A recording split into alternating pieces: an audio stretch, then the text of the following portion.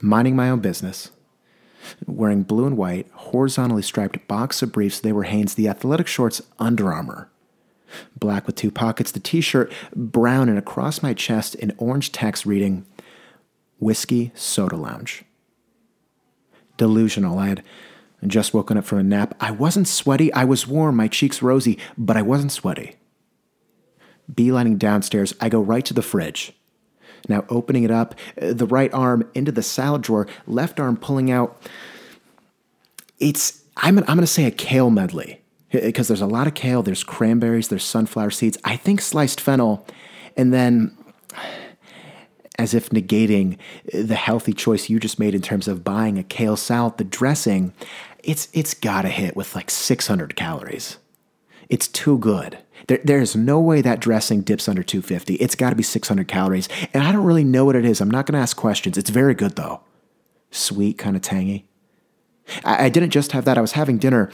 I got some olive oil flavored potato chips, and I know what you're thinking. Bougie. But, they tasted just like Lay's. So I bought the hype, but I was dipping them into hummus. I'm not going to bash the combo. I'm not going to promote it. I'm glad I tried it. Probably won't do it again. But like I said, minding my own business, I'm standing at the island in the kitchen. My housemate sitting in a love seat and a friend on the couch. They were talking. In the background, though, it was kind of like I had a podcast at work where it's mumbling, it's kind of background noise. But then if you hear a key term, you're going to direct your attention accordingly. And I heard a key term. During my 8th grade DC trip.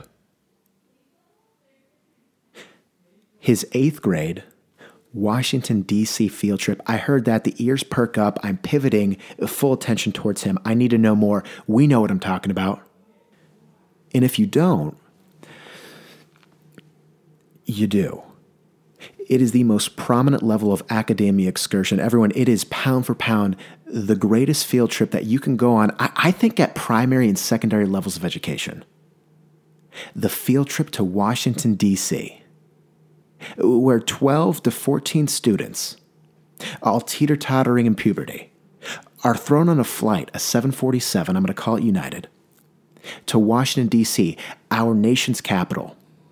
From there, 2 very brave chaperones lead them, I don't actually know if you even tour the White House, lead them to a photo outside of the White House, lead them to some museums, pay for their meals, give them lanyards with badges.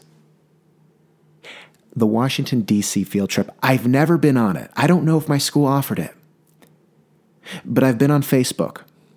And every year, somehow, some way, the same photo, taken by different people, but basically the same photo, it just resurfaces on my timeline. And I think everyone else's timelines too. I hope I trigger some memories. Every single field trip participant, they stand outside of the White House. And you can see the White House in the distance. But to do that, you have to look through the gated fence that aligns that property, that aligns the premises. A very tall black fence. But each participant and a couple chaperones, they're standing outside, they're huddled together. And it's very interesting because I think there's this unspoken, not dress code, I'm going to say a uniform. Every single person is wearing beige cargo shorts, an Aeropostale t-shirt, not ankle socks, not lower calf socks, something in between. I'm going to call it a mid-shin sock, running shoes. They're doing a lot of walking. And then that very lanyard and badge hanging around their neck. This was a time period, usually, hair products just not a thing. And I think for better reasons, it's humid in D.C. And the photos that I see from people in my grade that would go, and other schools that would go on this trip, it's not the best photo quality, but if I enhanced it, here's what I would find. The brows of everyone, slightly damp, kind of wet. But on top, the hair's dry. Not bedhead, there's a slight breeze, couple hairs doing their own thing, a little disobedient. I live vicariously through that photo. I love it. But I got to ask some questions. So when you send students to Washington, D.C.,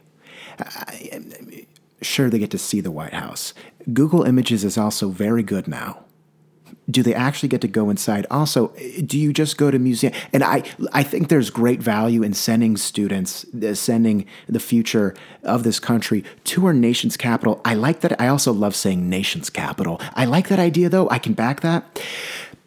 But at the same time, corralling the funding, getting the money, all the permission slips, just logistically taking 13 and 14-year-olds on a plane, sometimes across the country, with 2, maybe 3 chaperones.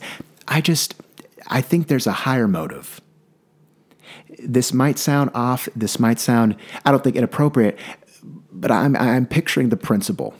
He or she in the shower, whether they're lathering their hair with Garnier Fructis or rubbing their body down with Irish Spring, but then getting out of the shower, towel around their waist, and they're looking at the mirror, but it's steamed over, right or left hand rubbing a circle where their face is and smiling, knowing that for the next newsletter, for the next PTA meeting, they're going to be able to blow up a photo of a few of their select students, all of which, for some reason, pack the exact same wardrobe, but it's a photo of these select students in front of the White House, commemorating not just any field trip,